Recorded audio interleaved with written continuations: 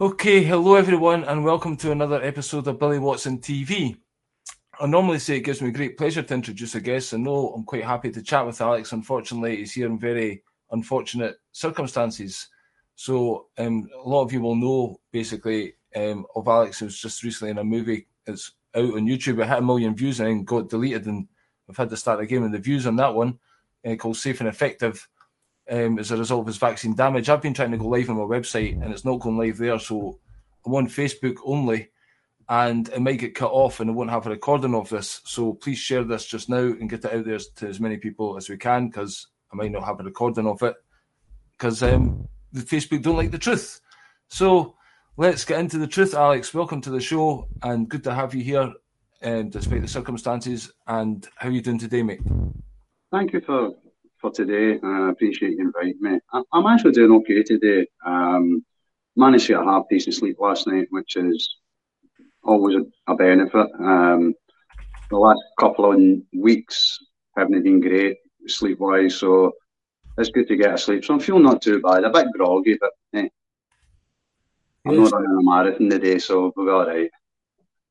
I'm just letting people on my website there know we're just on Facebook. So yeah, sorry to hear. Obviously, you're not keeping the best and tired, and obviously, it's a day-to-day struggle for you since that day when you lined up to do the right thing, kind of thing. How's that been going? Just the daily aspect of it. Like every day, it's different.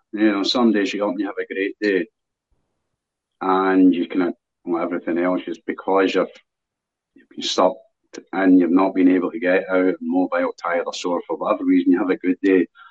Everyone else, you tend to kick the backside out of it, and it's Yeah, taking the time to realise that I can't do that anymore yeah, because the recovery process. That if I do that 1 day could take me 3, 4 days to recover, yeah.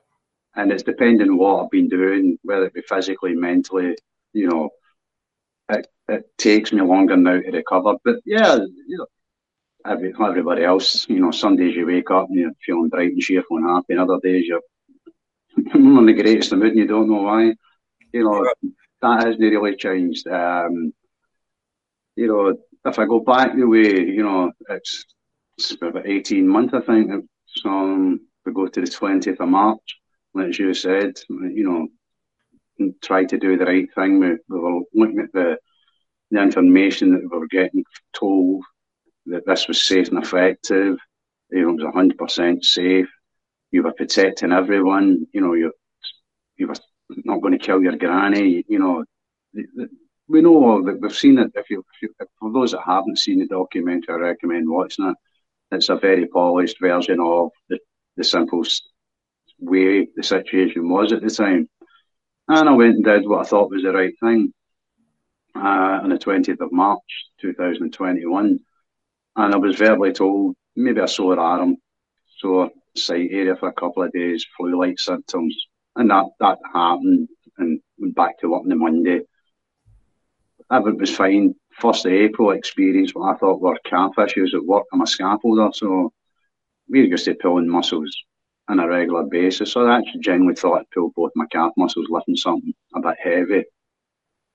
Struggled on for the next couple of days, and then on Sunday, the 4th of April, I collapsed at home and was rushed by ambulance to Hare Myers Hospital in East Kilbride. Was rushed into a CT scan.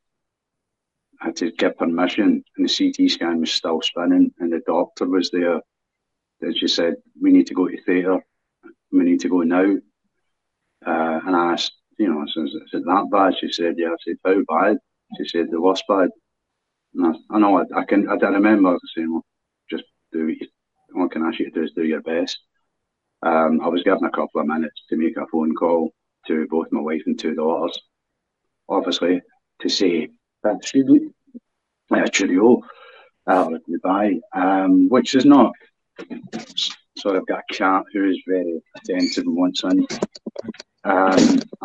So that went into surgery 7.5 hours later, come round and the same wee lady was standing, and she said, you know, "Don't know why you're here. You shouldn't be here, but here you are." And here we hope you stay. Do you know who you are? Do you know where you are? And I said, I know who I am and I know I'm in the hospital. I don't know what hospital and I don't know what's happened. And she explained to me that she'd spent 7.5 hours removing clots from my lower abdomen, my left leg and my right leg. That sadly she had serious concerns about my left leg and at the moment was looking most likely to be an amputation. Yeah, she gave me, to be honest, 15 minutes. I asked her, she gave me sort of 15 minutes to process this. They kind of left the room because you're sitting, 24 hours ago you were a scaffolder. Now you're getting told you're going to lose your leg, part of your leg. So those kind of thoughts all go through your head, and you really don't get the time to process any of it. I'm not going to lie. She come back in, and I asked her, for some, and I've said this a couple of times. The first question I asked was if it's a below the knee or an above the knee. And she asked why, and I said, well, and I told her I'm an old mod. I've been a mod all my life. I've driven old Vespas all my life. If you look at my pictures and profiles and things like that, it's me on scooters. So that's been a huge part of my life. Being a mod isn't just it wasn't about just the clothes, the music, the scooters and the dancing for me. It became an actual way of life, and it is a way of life for many of us. And it's a philosophy of you believe that you're uniquely different from anyone on this planet, just as you are. You'll never meet anyone like me, and I'll never meet anyone like you. And to try and be the best possible version of you that you can be at all times. And I've tried to live by those standards, morals, ethics, and principles, and that's my beliefs and my passions. So the school's and all that were part of it. And that served me all my life. And I kind of thought at the age of, at that time, 56, 57, I kind of achieved that. I was content in my life. I was happy. I'd been in a band. I was in a mod band for a couple of years that became pretty successful in the mod scene. And, I had headlines a scooter rally, which was incredible from the local boy that just wanted to play. I wasn't even a great guitar player or anything like that, but you've got to be a good band, and they're still going, great bunch of guys. And I kind of thought, these people try to take that away from me, so why should I change? And that can my positive, that's always been my approach to life. So my first question was, will it be a loop?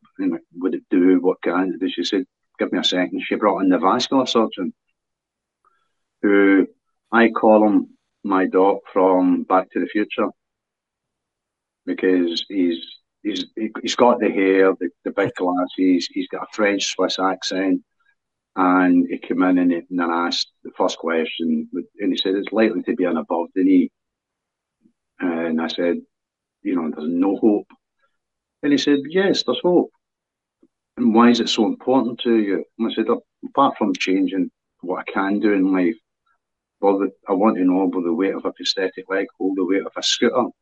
That was the first question I asked him. So where my passions lie. And he didn't understand it first, so I had to get my mobile phone, go into Facebook, show him the kind of what my culture. I'm a three-piece suit guy. Yeah. I'm the old-fashioned. I've seen you quite smartly dressed in a few podcasts. That's me. Sorry, I should have made a bit of an effort this afternoon. Billy Watson TV, relax. I do have my scooter hoodie on, my club's hoodie on, so yeah, they're still scooter related. And eventually got it, and he understood it, and he said, I don't know.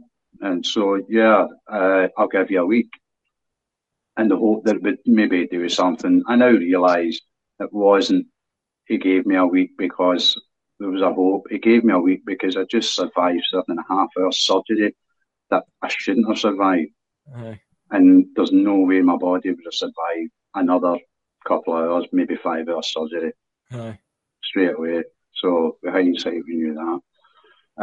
A week later, I was amputated above the knee. Came round and realised that effectively that everything I knew previously has gone, and this is a whole new world.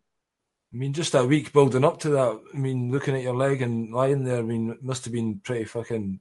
Yeah, that week was spent in isolation, which has been, it could be looked at two ways. In a dark way, yeah, that was a horrible, horrible, dark week. Because you go through every imagine you can think, every thought you can possibly imagine goes through your head. And it can also be used as a positive because that solitude time allowed me to try and process some of my own personal emotions. Because as a human being, you know, we're all, nobody prepares you for that news, No, definitely no. you know, and especially if there's been no sort of a previous lead up to it. So that sudden shock of you're 24 hours ago, you were a able-bodied human being. Now Yeah. you're an amputee. Yeah. So, you know, you've got to get your head around that. And I've always been, my mother called me the most thrawn, stubborn bastard she'd ever clapped her eyes on. And it wasn't said in a loving way many times. At the end, she did at times, but as I grew up, no. And I have to realise that now, I think my mother was right. I am. And I think now that she was right, I have to, that she's no longer with us, that I have to honour that. Yeah. So, yeah, so I'm going to be the most strong, stubborn, awkward bastard I can be. So that's kind of what I set out, and I realised that the only thing that's going to make a difference here is you yourself. So within 8 hours of being amputated, I was in a gym and I was on parallel bars and started that process of learning to walk to a certain extent with no with some preparing for the future of a prosthetic leg. I was home within 8 days of being amputated, purely because of that determined drive, and I suppose because of the supreme shape my body was in prior to that as a scaffolder.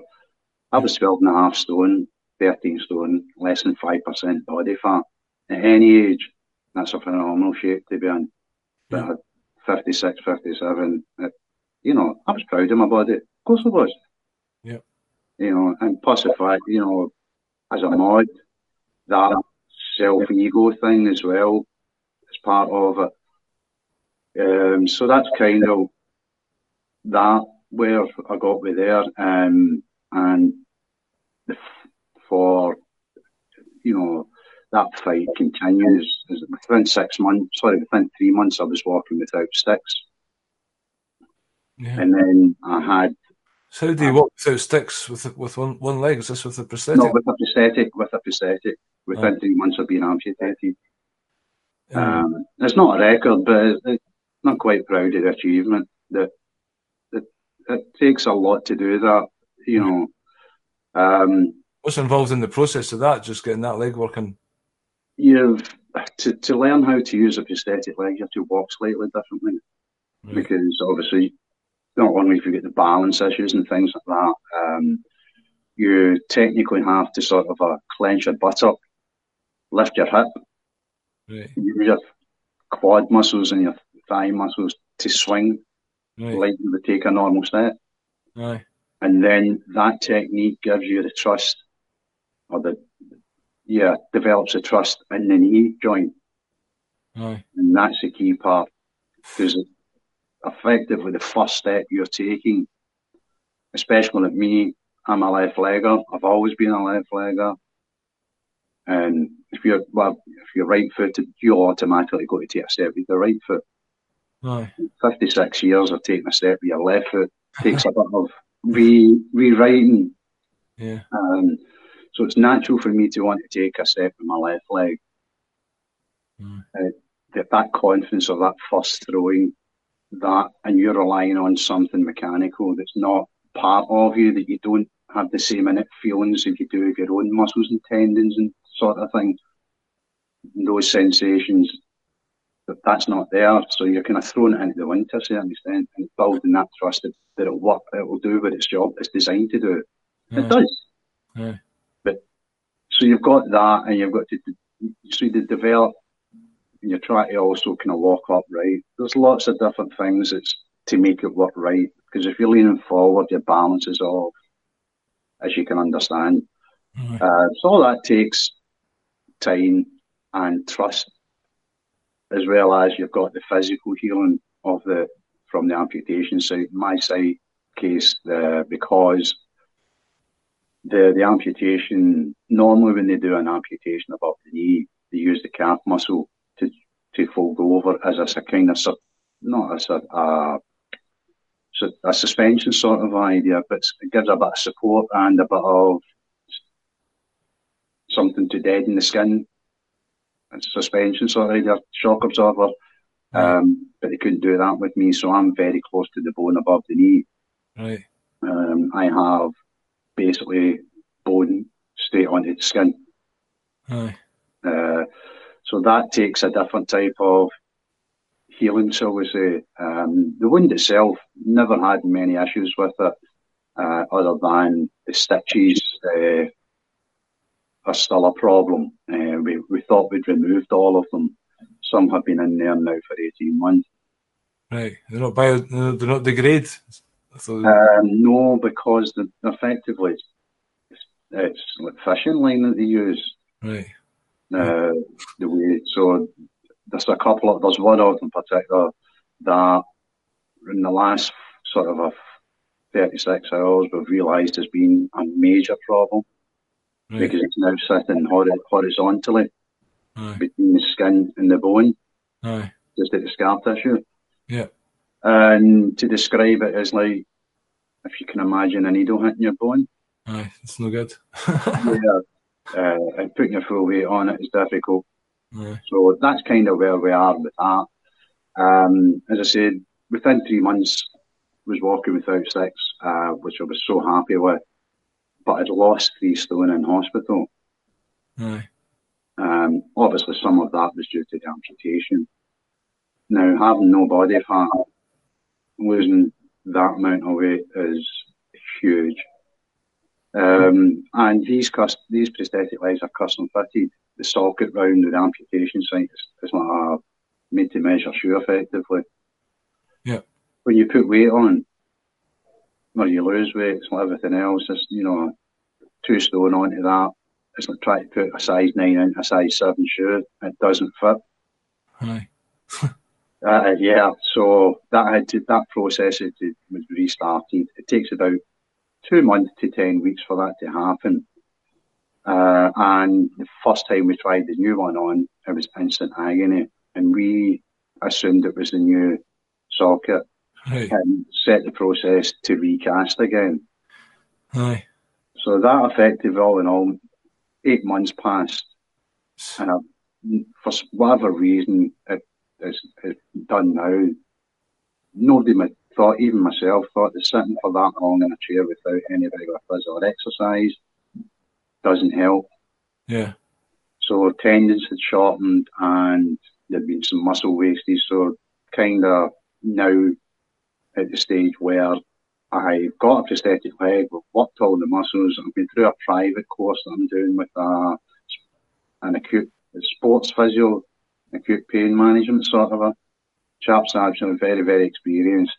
We're doing a trial thing that's not been done before to see what effects it can do. And so far, it's going really, really well. I'm seeing massive, fantastic results in areas that I was struggling with. So that's where we are. If we go down the what kind of support and help I've had, unfortunately the Scottish Government has taken no course of action in any way, official or unofficially. They know people like me exist, but they don't want to know. The fight that we had was with the UK government, because they're the one that administer and run this whole scheme. The devolved parliaments are claiming that they only do what they're told to a certain extent. It's not their problem. The Scottish Government doesn't even have a vaccine injury reporting system. So what was that yellow card scheme then?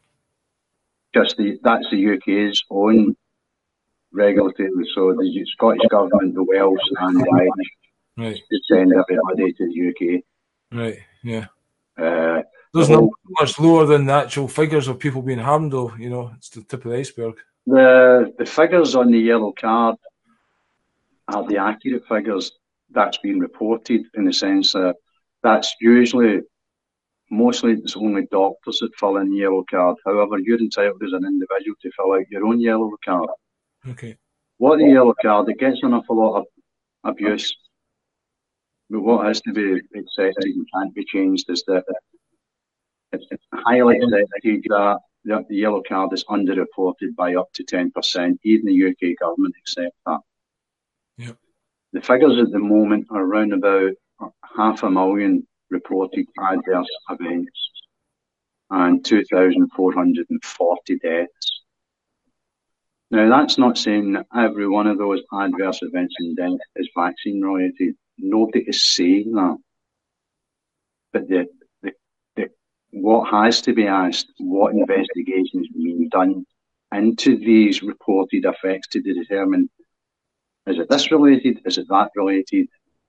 And only then can we move forward and realise, yes, there is an issue. Now, if we take that number and add even 5% of it, that's frightening. The deaths in Scotland, there's 17 deaths being accepted officially and acknowledged as being caused by a vaccine in Scotland alone. Yeah, they're still issuing it. You know, yeah, they're still issuing it. They're still telling you it's safe and effective. And that kind of brings you up to date with last night. You know, in April, there was a Twitter post put out by a colleague, a friend of mine called John Watt, who's also vaccine injured. Me and John didn't know each other prior to this, and we became friends through this. And I go and visit John, and I went up and visited him, and he put a wee video up. And this was on the 1st of April. And an MSP by the name of John Mason thought it would be appropriate to put funny laughing emojis at this. That caused a stir then and a backlash that was pretty vile and nasty. And I personally tried to speak to John. I did speak to John. He refused to acknowledge that his tweets were abusive, and he stood by all his tweets. The conversation lasted 57 seconds, and I closed to put the phone down. Oh my God. There's no point in me wasting my time trying to talk to someone that's not prepared. That's absolutely disgusting. Yeah. And then last night, he actually responded to it. Yeah. Saying vaccines are safe, they're 100% safe and effective. Sore arms, go and get your booster. And my first initial response was, and I'm being honest, well, I do just fuck off, John. And that's exactly the tweet I put. And then I thought, no, this is nefarious. This is just deliberate. So I screenshotted it and I retweeted it and said, this was posted in April. 25 minutes ago, he thought it was appropriate to respond to it. You're nothing but a disgusting weasel politician. This is deliberate. Well, he's using the phrase safe and effective in there, and it's like making a mockery of that movie, you know? Yes, exactly. So therefore, now, whatever you want to look at, where you agree with what, how, why, when, it doesn't change the facts. I'm an amputee, I'm now disabled. Irrespective of how I got here, I'm here. I don't need an MP of the Scottish Parliament who's on the Scottish Government's own COVID team doing that. That's coming across now as vindictive and abusive. Yeah, it's totally true. And I'm sure there's laws and crimes, and I'm actually behind the scenes. I've officially complained to him, his office personally. I've complained to my own MSP personally. I've phoned the Scottish NSP, I spoke to them and raised my concerns. I've spoke to Disabilities UK and Scotland. I'm not letting this one go, because what am I meant to take out of that? Is that personal? It's just unbelievably sick behaviour. Yeah. Now, we're dealing with enough going on Aye. without pylons from people in government who have done fuck all, and I do mean that, absolutely fuck all, to help people in Scotland that have been vaccine injured and bereaved. I'm not the only person. There's more of us. That's a real harsh thing. You know, Call me rare all you want. It doesn't change the fact you're not supporting and helping anything that's rare. Other than basic state benefits, you're on your own. And if you're lucky, and I do mean lucky, you can claim for the vaccine damage payment scheme, but you have to be at least 60% disabled. And then you've got to medically prove causation. And then it goes to a board of medical assessors for them to assess whether probability has been assessed. And even for that, for losing your life or limb or never working again, you'll get a one-off payment of £120,000. That affects your benefits. Oh, God. God's sake. So, where does that leave people like me? Angry, bitter, resentful, twisted, all of those. But more than anything, I'm somebody that needs help, and there's hundreds of thousands of us. And that's the message more than anything. And I keep saying, you can give me abuse all you want. You can maybe differ with what I've done, what I've not done. We're beyond that now. I honestly, genuinely think I've said this previously. We're beyond who got what, why they got it, when they got it, or how they didn't get it, why they didn't get it. We're now at a stage where people are clearly being injured and bereaved. It has to be looked at. Those that are officially recognised, they have to be supported. I've not had one bit of support. My psychological support, which the British government recommends for VIC cases, which I am, which is vaccine-induced thrombotic thrombopenia, is to include psychological support. Not from the UK government. Thrombosis UK was a charity that reached out and said, the recognised VICs confirmed we will give psychological support. And I can honestly say there is at least 24 plus of us that are still here because of these people. Because in a moment of pure darkness, they were a shining light and have been. A charity did that for us. Yeah. I'm not a charity case, and I don't want to be a charity case. That's not what this is about. This is about stopping people's lives being wrecked. Also, it's the vaccine companies as well. How are they not getting mentioned in this, It's like... Oh, the wonderful indemnity clause. Yeah, exactly. I've read, believe it or not, I have read the AstraZeneca contract, the Pfizer contract, and the Moderna contract with the UK government. They were published. They disappeared, but they were published as part of the record. And all of them state clearly that the indemnity is only in place if the safety data is reliable and robust. Now, it's also only in place if informed consent is given. Now, there's two arguments there. I'll go down both if you want. Informed consent. Had I been told that they knew 20 years ago that AstraZeneca's mechanism that they were using to drive this was causing clotting issues, and still went ahead. Had I known that they hadn't trialled it in any humans, but I still went ahead. Had I known that they tried 2 animal tests that lasted 48 hours and every animal had to humanely be put down, had I known that, had I been informed of that, do you honestly think any sane, reasonable person would have been 1,000 miles near that? No, so that's informed consent blown out the window. The indemnity for AstraZeneca, well, there is no safety data trial because they didn't do a fucking trial. They went straight from animals to human. So there is no indemnity. The fact that they knew about it 20 years ago and did nothing to change it, screws the indemnity. Pfizer, well, they tried to lock their documents for 75 years. And then when they did release them, everyone could see just how bad it was. But even their own trial data that they admitted to was horrific. So, that indemnity's gone. Moderna, well, they've been pulled pretty much. They're only used as a booster. They're insignificant to a certain extent. Johnson, they're gone. Killed. Right. Because none of these are actually vaccines in the true terms of vaccines. The true term of vaccines as we know them up until these have been all the vaccines you've probably had all your life. You know, from childhood up to now. And some for going on holiday and things like that. These were all delivered in a different way. They were taken from a dead part of it, a small part put into your system, and your body grew. That's not, the protocols and procedures that for over 60 years of doing that. Well, to be honest, they're flawed as well, but that is the only thing. These new ways are different.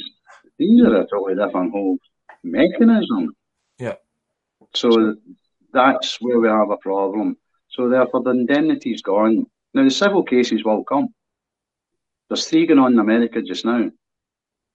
And my honest belief is that this is where this will break in America. Because our UK government and UK legal system are too close in alignment. Yeah, you don't say. America doesn't have that kind of culture. They've got some very big, good lawyers. They've got a wonderful history experience of litigation and civil actions. That's where the case is going to run. And we all would know that where happens in America, where follows suit. I've said from the beginning, the truth, I just keep telling the truth, the justice will come. And the truth is coming out, and justice we will see. And, people say to me, why do you keep going? Because I've got no other choice. I'm fighting for my very survival here. Not just me. I'm fighting in honour and memory of the 80 souls lost of that alone. I carry these names. That's pretty well. Yeah, I know you. Sorry, Kevin, because it hurts me to know that a 22-year-old lad who didn't fucking need this thing is dead because of AstraZeneca and this government's approach and the fact that they just will not recognise when there's a problem. Yeah. But I don't get too down. I want to take it up and put a bit of homes and let people know that, don't think that we're disillusioned. Don't think that we're finished and we're gone. And we have our dark moments. But I kind of look at it, if you look at the thalidomide scandal, it took 60 years before it kind of got resolved. Then we go to the AIDS. That took 40 years. Yeah. And then the haemophilia took 30 years. Pandemics took 10 years. The last one took 5 years. The first acknowledgement of this was in a year and a half. So we are making progress. Well, basically, I'm friends with people who wrote this book. It's called What Really Makes You Ill, and that goes into all these things, polio and measles and smallpox and, mad cow disease, and explains other reasons why that happened. So, and I've been interviewing these guys, about the truth. And what really gets me, and I know this is not your fight, you've not really investigated it, but I feel I should say it, is, all these programs that are coming out about vaccine damage, and it's fair enough, and the vaccines are bad, obviously. The more people know about that, and you guys get your just, you can't even get just rewards or whatever, just get justice, some kind of justice, the sooner the better. And the vaccine companies should be held accountable. But when you're trying to prove, are these safe and effective, there's literally never been any any virus, if you know the true experiment, proven to cause illness. And that's a whole other ballgame, where you probably don't want to go there because it's like, fucking, you've got enough to deal with, I kind of to a certain extent. But what I will say is, what is apparently clear is that for the last 60 years, any pharmaceutical product that was put in the market wasn't put for the benefit of the common man. It was put for profit of pharmaceutical companies. Yeah. So therefore, while I go around the road that they're now inventing things to make cures for, I kind of don't disagree with you. I really don't. In many aspects, because these people have been proved time and time again. Pfizer and AstraZeneca are the two most fine companies in history. Yeah. We're not just talking a couple of 100 million here. We're talking billions. These companies have been fined. Yeah. Just since 2020, 2020, sorry. How much are they making if they're going to afford to pay these fines out? You know what I mean? Well, here's a simple math for you. Right. AstraZeneca and Pfizer announced roughly 100 million a year profit in the last year, and that's been the same for the last 2 years.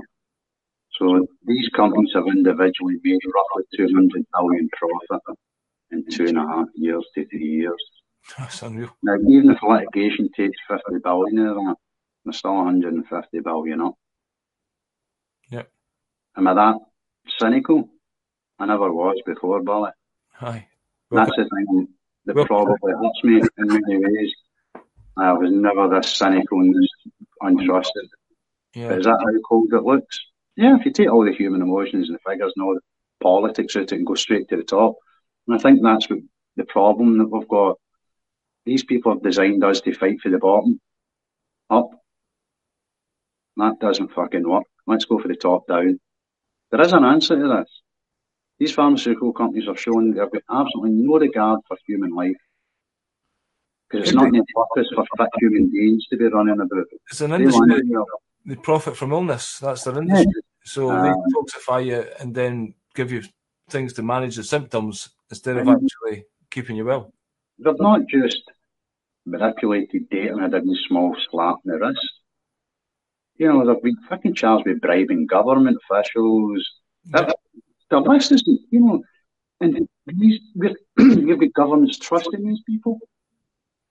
So therefore you have to question the whole thing for the top. So let's go to the very top. UK government, Health Regulations Authority, independent to verify if medicine is safe coming through the UK.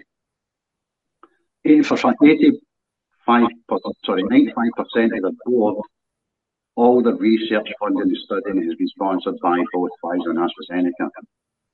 86% of the funding comes from pharmaceutical companies. So therefore, and they've admitted this year that they're not a regulator anymore, they're an enabler. Yep. What the fuck does that even mean, Billy? It means they just say, they take the word aye, they're a safe and effective aye, all right, okay, you say so, bingo, there you go. That's so, it. And you're going to do that, but you're still going to give these companies indemnity. Aye. You know, so if we go there and then you start to look at the directors of these professors and their links to and their shares, and it's all there. I don't need to reference them. Everyone knows that the clock ties down and then money all comes back. And it's all about money. And people say, why are more doctors not coming out speaking about it? There's a couple of reasons. Some of them are genuinely scared. Some of them generally walking about blind, which is understandable, because that's the way they were trained and taught. Yep, that's it. Driven. Some of them are like just you and me, trying to pay a mortgage and feed their kids and survive. Financial reasons, and I understand that. But others, an awful lot of them, can't a fucking lot of money out of this. They get £10 every prescription, because every vaccine that's injected gets a prescription. Yep. One doctor in London earned 85,000 in 1 week. It's unreal. Just for these. So therefore, that's why they're not coming out. Aye. These people know that these reactions are there. It's not just unique to just 424 fits. There's 505 cases of Guillain-Barré syndrome, 5 deaths to that alone. Never mind Pfizer, myocarditis, POTS, pericarditis, pericarditis. These are all young lads under 40, and let's be honest, any under younger 40, any younger 50 is young to me.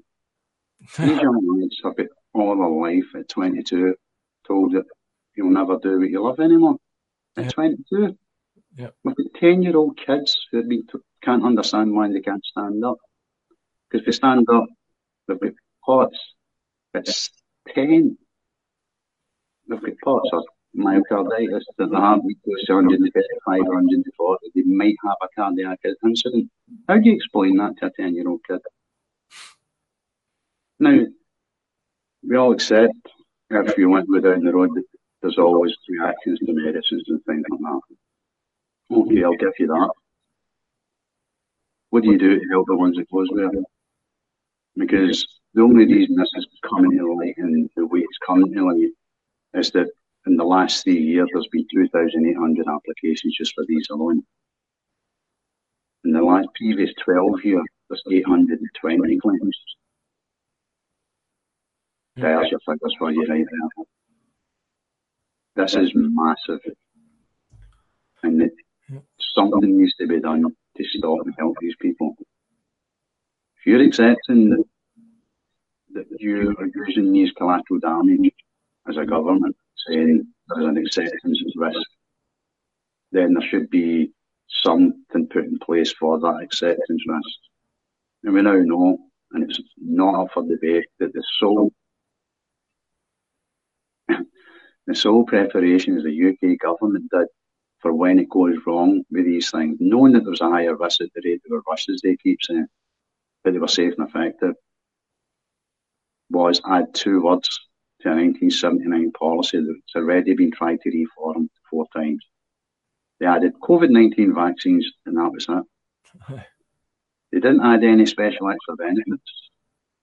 They stuck with the standard state benefits, which it took 10 months itself just to get. So, going from an employed human being all my working life straight to 10 months of no money. Well, everybody else, I don't have the fucking money in the world to keep my house forever. 10 months just to get that. And that was basic state benefits, which is pit disablement and employment support allowance because I've worked all my life. I'm not entitled to anything else. Oh, sorry, they reduced my council tax by a pound or something. That's unreal. Because I'm disabled. That's the sum total of preparation this government put in place for when it went wrong. Scottish government, what did they do?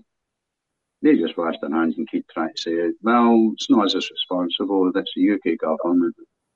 No, you as a devolved government were part of the reason this was put into place. You organised the NHS and did it on that side. That was a Scottish thing. I'm a Scottish citizen, I'm one of these things. I will say my MSP, Claire Hawkett, was brilliant in fighting for with regards to the vaccine damage payment scheme in the process, because that took 1.5 years. That was another horror story. I could go on with that one if you want. That's horrific. Feel free. That claim was put in the 23rd of April. I received a letter on the 2nd of June, 2021. I received a letter on the 2nd of June 2021 saying they've acknowledged my claim, and I had to prove 2 things. That I was medically 60% disabled, and this was most likely to be caused by a vaccine. Now, at that point in June, I now had medical confirmation of this has been classified as vaccine-induced thrombotic thrombopenia, solely caused by the AstraZeneca vaccine, and I was now certainly more than 60% disabled. We're now investigating the claim, and it may take some time as these are new vaccines. Yeah. So I waited 4 weeks, 5 weeks, I think it was maybe 6 weeks, and I phoned the only number at that time, which was an 08 number, was an answer machine. You didn't get to speak to a human. So I left a message every week for 4 months. The same message asking for a definition of how long some time was, because the legal definition was 21 days. Right. And now we were certainly fucking well beyond that. In frustration, I reached out to my MSP, and she has been fantastic. She wrote letters on my behalf, all the way up to when they transferred the DWP over to National Health Service, Business Services. They took over in November, right up to Chief Executive Michael Brodie of the Vaccine Damage Payment, of the NHBSEA, as well as the head of the Vaccine Damage Payment Scheme. And even up to the level of Boris Johnson, which we did eventually get a response.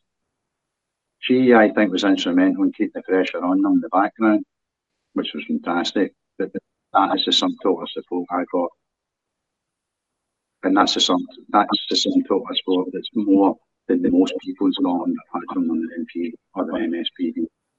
There's people out there with the vaccine damaged and injured and bereaved, and not one MSP or government or politician has contacted, approached them to say, how are you? How are you coping? I'm sorry. And by the way, neither the UK government either, not working either. And then they send me in, that's today. Yeah, feel free to rip it up. Yeah. I mean, that's an insult, you know, basically. I believe you've actually told them to stop sending you that. That's your third one you've had since this has happened. Well, this goes back to last year, obviously. I got a letter through to go for my second vaccine. Called them up, explained, and they said I was to apologise, that will never happen again. And then I get another one invite me, and this time I phoned up and made a real stink. You know, this is on my records. Why this is just an insult to me, and all you're doing is just insult me. I hadn't heard anything for a year, and that came in this morning. So now I'm going to have to go back on the phone and explain to someone else exactly what's happened to me, go through all that, explain, because the minute you mention that, people's eyes cloud over and there's wee bubbles floating away because they don't know what they're talking about. You know, we've got doctors that don't even know what that is. I don't deal with doctors anymore. I only deal with 3 of the world's leading vascular surgeons and 6 of the world's leading haematologists. Now, funny enough, I got a call yesterday from a haematologist, and that was my 3-monthly update. I'm now being moved to, I was every fortnight getting blood and checked at a conference every sort of 3 months. I'm now going to get my bloods. When it went to monthly, now I'm going to 3 monthly. Right. 2 reasons for that. One, my blood, the VIT causes an antibody called PM4 platelets antibody. It becomes positive and it just wants to clot. So I'm still 100% positive and it's not changed. So it's there for life now. It's never going to change. So the regime I'm on to keep that at bay, I'll be on for the rest of my life, which is of course a thinners. Right. So, but the good news is that the longer they leave me, the more they think that's my blood kind of stable as it's going to be. Aye. Hopefully. So, I'm as fit as healthy. I mean, it's ridiculous, you know, just the whole thing, just one thing after another, losing your leg and then etc. It's just, and then the abuse of one thing and then your friends are dying. It's just like, you're unbelievable. Yeah, and then, you know, you've got the other side of it. I set out, because I knew when this happened to me, I was the first in the world to survive with 11 clots of this. That's, you know, that was so new that it wasn't on paperwork for 2 weeks. You know, and then I find out that there's other people. And I went on to social media, Twitter and Facebook, looking for other people like myself to try and see if we could help support each other. You know, because there's no pathway. You come to the hospital, you're just left. Yeah, it's just you know, you've got nowhere to go to a certain extent. And then on December, I posted about something called the public eye, and it just went viral. And I went from being on Twitter with 137 followers or something like that to this where it is now. It's kind of it's not in my control to a certain extent. It's just people have really supported me on Twitter, and that has made a massive difference to the vaccine injured and the bereaved out there. Because we're not, although I may look as if I'm doing this alone, we're not. This is all about all of us together. You know, just when we're trying to do everything we can to try and get awareness of, we're not telling you to do what you want to do with your life. We're telling you if it goes wrong, this is how you're going to be treated and what's going to happen to you. And that's wrong. You know, if we go down the road of we're trying to raise awareness of we need help and support, we need it now, we don't need it in 2 years' time, because some of us are not going to make it. And that's the hard reality. We're going to lose more people. And I can't change that. I can't dwell on it. I can only try and limit that as much as I can. And that's not just me, that's all of us collectively when I say because as I say, this isn't just me, this is everybody. This is me fighting. If I shouldn't be here, there's a reason why I'm still here. No. People like to say this is the hill I'm going to die on. I can honestly say, I know this is the hill I'm going to die on. I already know that this is what's going to finish my life. There's no point in getting upset and worrying about that. No, really, because see, when you face that worst possible moment, you're not going to make it, you've had to deal with that. You don't have any fear. There's nothing to fear. So if I don't wake up tomorrow, I don't wake up tomorrow. I can't change it. No, I'm going to be able to do anything about it. So there's no point in worrying about it. So, well, this is the fight that we're going on. And I genuinely mean it. As well as getting help support for everybody, it's to honour those that maybe I should be with and I'm not. I don't know why not bring any other day back. I don't know. What was that last week you said? Why not any of the other 80 of the fits that haven't survived? Yeah. That were younger. I don't know why not one day and survive, but I can't sit and dwell on that. So therefore what I can do is I can try and honour their memory and their name. Be fighting for them. Who you are as well, you just said at the start, this is your character. Yeah, listen, I've hated bullies all my life in whatever form that may be, and I've always been the daft guy that stood up for, in many ways, if you like to pick somebody that went back, won't talk to me. Yeah. That's not being that was a growl or anything, East End boy from Glasgow. You grow up a wee bit rough and tough, you become a scaffolder, you have to be a wee bit rough and tough. And I don't mean that in a bad way, but I've never been scared of coming forward and saying, nah, you're wrong there, pal, that's not right, that's not going to happen. And that's what I see, this is just a really big bully trying to build wee people, including myself. Yep. And then I'm not going to lie down here. I found out early on in life that I heard this thing called you're either a fighter or a flighter. And I've realised that I've always just been a fighter because my automatic reaction, no matter what, is just to fight back. If I believe I've been wrong, if I'm wrong, then I deserve whatever I get. But if I think I'm right and you're holding me, you're being a bully, oh God, no, I'm not going to let you go. Well, if you don't punch back and fight back, the bully wins. So. Well, I love boxing. Yeah. I was a boxer when I was a lad, and then I got into martial arts, and I did that taking the second dan level. And if you ask me to this day what it was, despite how fat I've always been, I'll always tell you I was a boxer. All right. That's my first love. And the funny thing is, I wasn't a great boxer. I wasn't brilliant. But I was very good at martial arts because it was a full contact thing. Right. Maybe that was a street fighting, but come in, I don't know. But I still relate to boxing. It's taught me more the discipline. Yeah, it saves a lot of lives, boxing, It saves a lot of lives, boxing. Just the club atmosphere and stuff, and control, and it teaches you speed of speed, not a speed of thought, but you know what I'm saying? Yeah. Your mind's a lot faster active. And it's much the same with, I love the skills of boxing, but I love the ethos of martial arts, which is what's the best form of defence? Not to be there. Walk away. Yeah. And I like that better.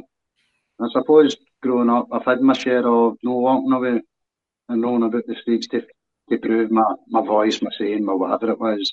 It's like, no, that doesn't work. Think about it in other ways, you know. Yeah. That doesn't quite work. You've got to change and move forward. So, you know, you try and make it positive and thinking forward. And I think a lot of that's what's helping me. Finding that inner strength in yourself. Somebody asked me how did I cope. And my honest answer, I don't think you cope. You don't get a chance to cope. You're surviving. And if you're surviving, then you're fighting for it. So you're kind of, people go and realise how strong they are. And I say that you don't know how strong you are. Too strong is all you've got. Yeah. And that was one of the things I says to myself in the 4th of April when this happened to me. And I use it quite a lot. The other one I use a lot is that I tell the truth. Because the truth is like a lion. I don't need to defend it on it. They set it free, don't defend itself. You know, so got a bit deep there. No, that's cool, man. I love all that stuff. I'm into that as well. That's what I do and try and get the truth out as much as possible. You get abused and all the rest of it, ostracised, and you just have to stick to your principles because at the end of the day, if you believe in what you're saying and, you know, you've got the life experience of all this as well, you know, so that makes it even worse when people gaslight you and stuff, you know. It's absolutely fucking ridiculous. And I would be reaching if I was you, you know. Gaslighting for the general public to a certain extent is kind of expected. Gaslighting from official government and medical professions is not something that you should ever hear about. Definitely. As I've said, see if I was the only case of this in the world, that in itself would be an absolute tragedy. Yep. But that's not the point, you know, that's not the case. We know I'm not the only one in the world. We know there's so many deaths to this now being recognised around the world. And that is more than a tragedy. There's so many avenues that have to be looked at there to see how this happened. Now we could doubt whether it was for money, or it's power, if it's whatever control, doesn't matter. Where we need to find out is that the reasons and make sure nothing like this ever happens again. But we said that about Auschwitz. We said that about thalidomide. We said that about wars. We keep saying these things as a society and humanity. If we keep doing the same things the same way, we get the same results. It's time to fucking continue what we're doing. Well, this is again why I recommend people research virology and how fraudulent the science is, because once we understand there is no contagious bugs flying around, they can't keep playing this, you know, fraud. And it's more than unfortunate. I've not got the right words to express. You know, I was trying to warn people not to take it, and people have ended up taking this and are living the consequences, and it's fucking heartbreaking, mate, honestly. I think the way that I look at it is, as an adult, I'm not here to tell you what to do and what not to do. That's your choice, that's democracy. If that's part of what I put as my basics, principles and standards, then I have to say that's for everybody. Yep. I've lost where I was going there, brain fog. Sorry. I was just saying, you know, we have to get the truth out there about the bigger lies so they can't keep doing this. I'm not telling people what to do. You know, I'm not telling them to go, don't do this. I'm saying, look at this. What do you think of this information? Please research it yourself. That's ultimately all we're trying to do is say, look, you're an adult. Look at this. Look into a wee bit deeper and make sure you're okay with whatever choice you make. I'll support you with my last bet because that's democracy.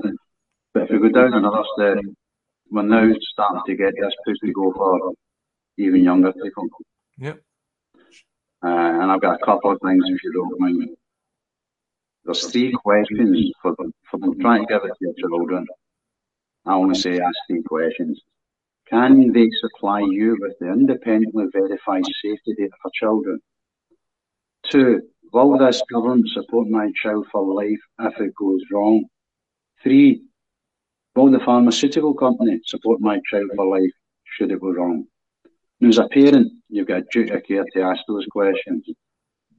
And if the answer to no is any of them, you should really consider what you're doing to your child. And worldwide at the moment, the answer to all three is no. Don't take my word for it. Go and check it. But that as a parent, I'm sorry I have to stand up and say, medically, scientifically, there is no reason for this to be happening to children. Children have a 99.998% chance of having any problems with this. Get that, mate? So we're talking 0.08% of children will possibly have a reaction to whatever they're saying this is. They can't say that for these test vaccines for children. I'm now getting flu and this. This flu variant thing was not the flu one, this new variant was put in was tested on 8 mice and given approval. Don't give it to your fucking children, please, for the love of God. I can't change your heart to me. I've got a few years left to live my life like this, but don't do this to a fucking 5, 6, 4-year-old. And I want to tell you, if your children's under 2 in the UK legally, it's not recognised if it dies in reaction to a vaccine under 2 in the UK. It's not counted.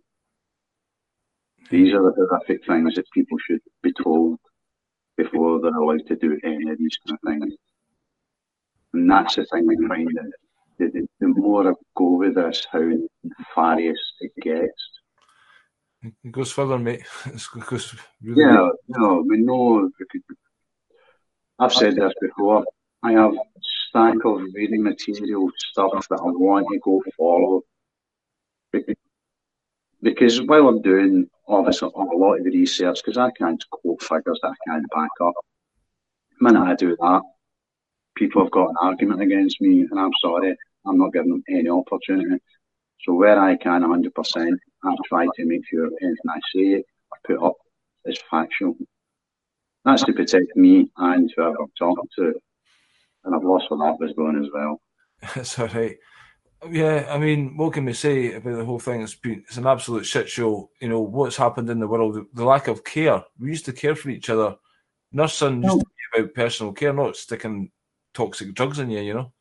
I think somebody said something that it was probably as accurate and it's probably as cold, and I don't mean to this way, but if someone came up to you and said you have got stage 3 cancer, you would never say, I'm alright. Right. So what makes it alright for you to say to people like me, I've got 3 drugs and I've got stuff and I'm alright?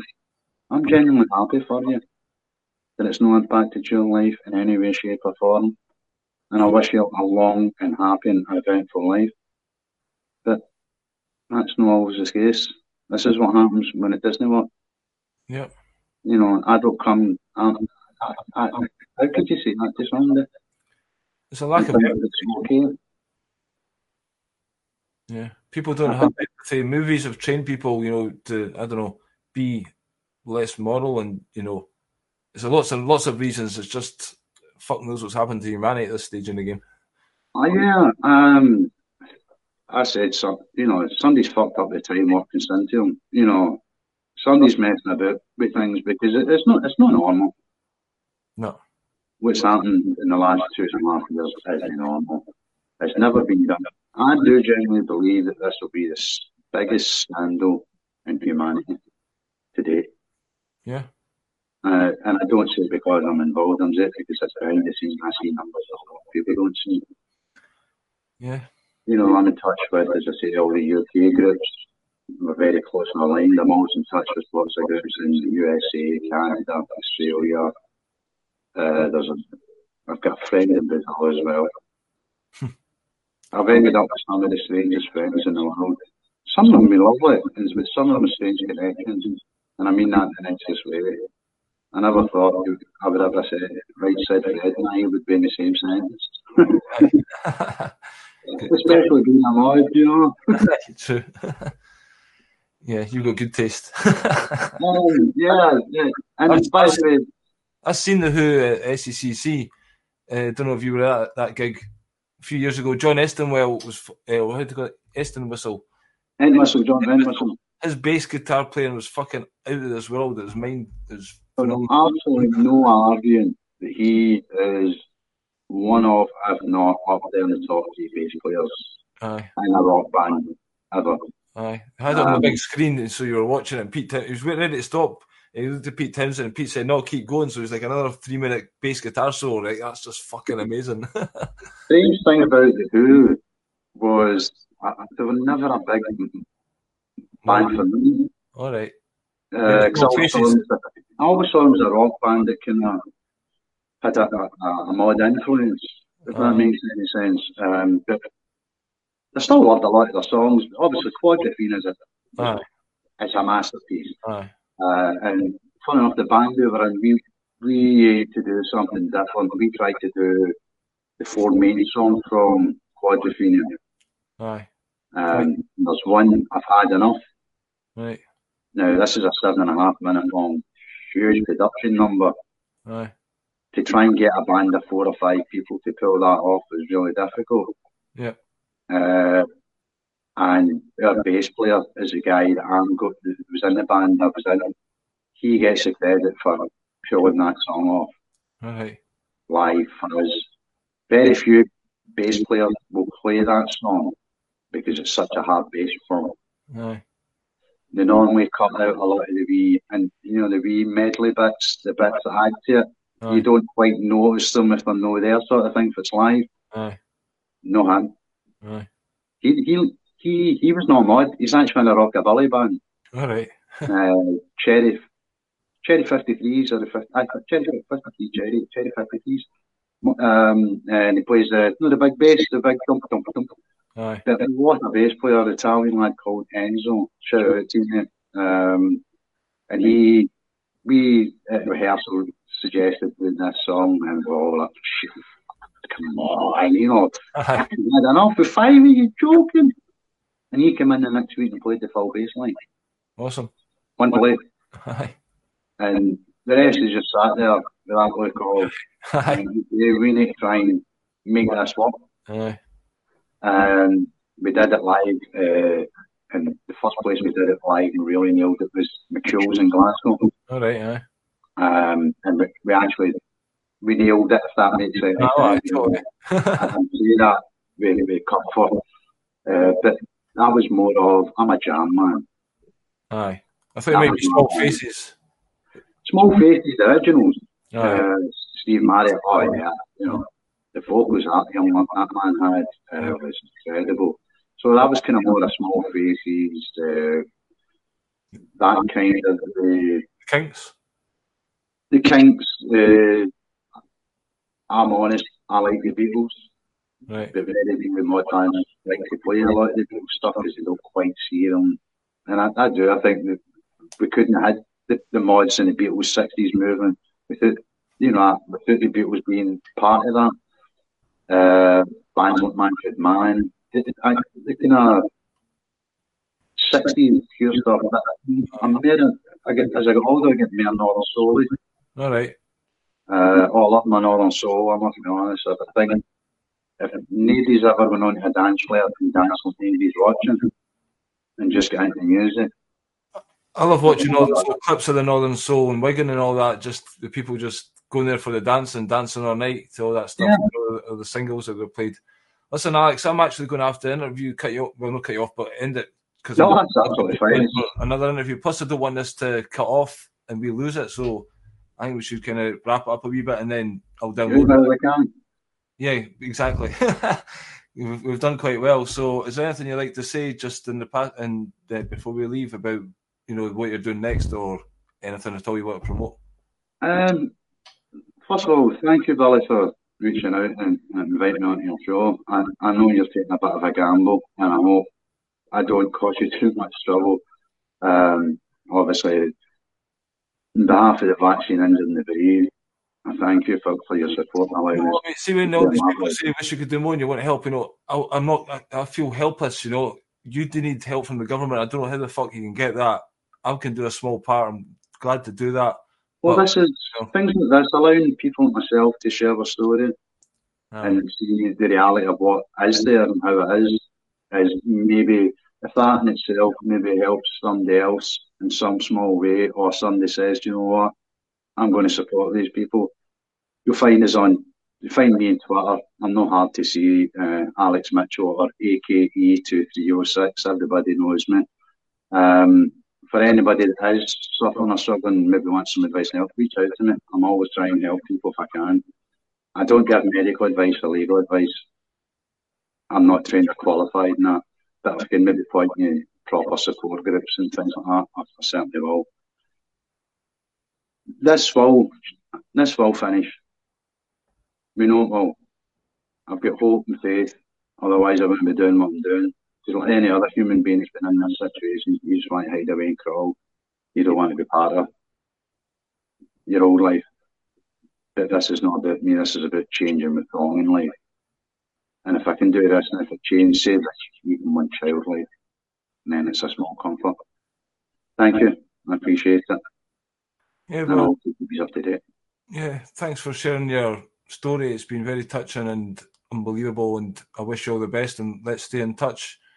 And yeah, hopefully you'll get some kind of justice, and people like yourself and John Watt and the other people out there, I don't know, get some help to deal with what you've got to face now. That's the least they can do after saying there's going to be collateral damage. We'll take care of the collateral damage. Seems fair enough to me, you know. So thanks for your time, Alex. And if you stay there, we'll just say goodbye to you after. But everyone else, thanks for watching. And I'm actually interviewing Mike Williams there in 40 minutes. So you can tune me in with me there on my website, hopefully. Even though this one never went live, we'll try again. In the meantime, cheers and out. Bye-bye.